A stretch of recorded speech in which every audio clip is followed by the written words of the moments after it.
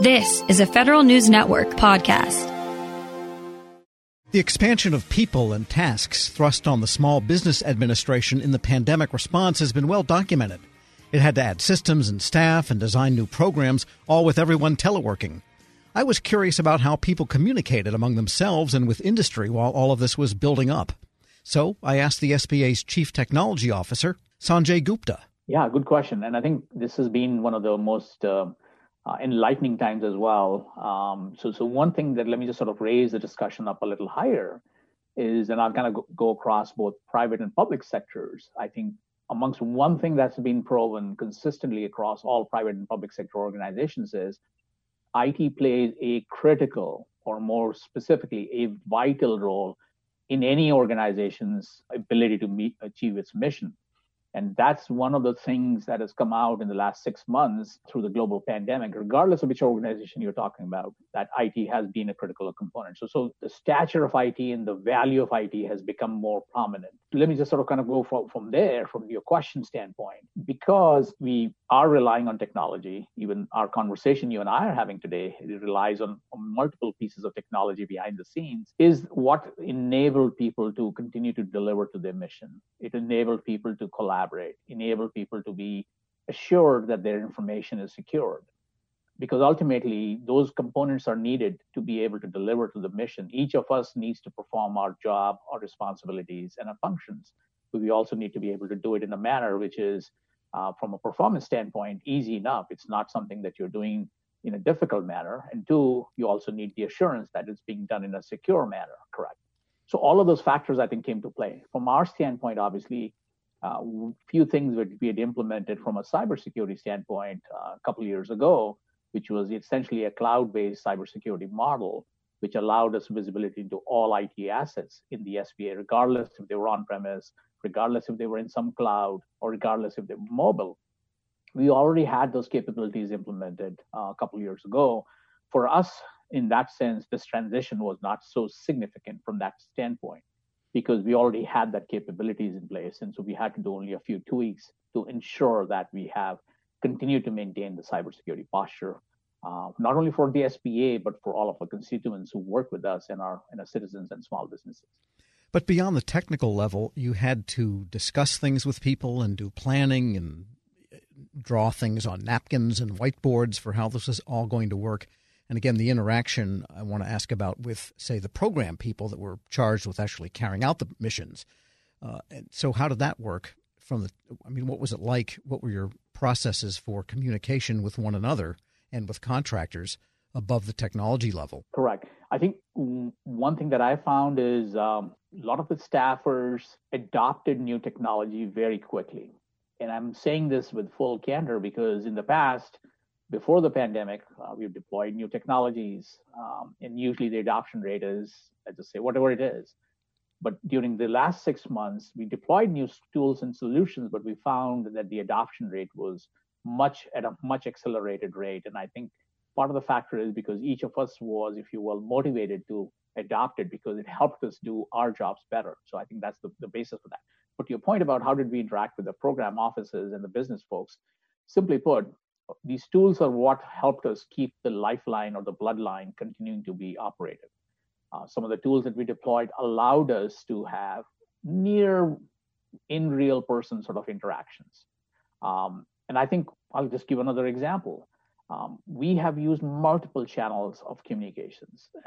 At one point in time, I recall myself personally, in probably late March, April timeframe, I used to be having communications and dialogues going across 6, 7, 8 different channels. And let me sort of give you just a quick enumeration of that. So, my phone. So the phone is, 3 different sort of channels, email, phone as a phone, and chat through text messaging. So I would have those communications going on. Then, we had other instant messaging and collaboration tools that we have deployed internally. And since we were working with a lot of our partners, we were using their collaboration tools or their chat capabilities, in addition to all of your basic email and everything. So at a given point in time, I personally was having dialogues going across 7, 8, 9 different channels of different communications. So I think one thing to say is I felt our staff did the same. They were not limited to saying, okay, well, you send me an email, I'll send you back an email. So they were doing chats using our chat capabilities, and they were interacting using other collaboration tools. And in addition, the sort of the standard good old phone call or video calls, all of the above. So I think one of the things I found is the adaptability. People were adapting to these new tools and technologies, and they were very quickly using them. Yeah, so there was almost a mind-bending ability to inculcate all of these things because it's almost like juggling. You're on several channels simultaneously. This wasn't just Correct. Today I'll use this one, tomorrow that one. Absolutely. What's your sense of how people are doing with that? Do you check in with the users from a usability standpoint and say, are we making you crazy, or is this helping your work? Do you have ways of measuring that, or at least taking the pulse of it? Yeah, I think it's a mixed bag. In full candor, again, I think so. We did have training programs available, and we held those training programs. Some people availed them, some didn't. And yes, I do, and we do a sort of a reach out and check on that. And as you can imagine, with any situation, there's some of the early adopters, some sort of mid adopters, some late adopters, and we'll have always that mixed bag of user base, if you will, and that's okay. That's how it is. Nothing right or wrong about it. And then so what I found also here is one intriguing thing I found is some of the virtual collaboration tools, people were helping amongst themselves, peer-to-peer help, not the traditional go to IT and ask them for help because it's an IT tool we're using. I found an increased reliance on peer-to-peer help through some of the platforms that we had deployed. And that was very encouraging because somebody would post a question, let's say, and somebody would say, oh, I'm having the same issue. Let me know when you find a solution. And then somebody would say, oh, I knew this problem happened to her. Maybe she can fix this problem for you or tell you how she fixed it.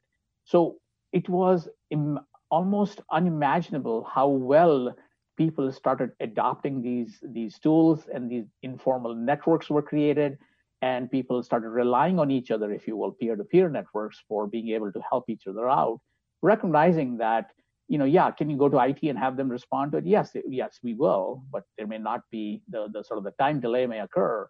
And so it was just very nice to see and very encouraging to see that, there was a lot of peer-to-peer help going on. And then we deployed some tools which some people were very comfortable using. So for example, one of the aspects was reach out to the citizens. And so there were many events that our Office of Field Operations would hold. And so we deployed solutions that could host up to 10,000 people per event. And that allowed people to do a reach out and have interaction and have, communications go out. Question on the 10,000 style participation. Was it just one way, like a broadcast, or could people send in questions?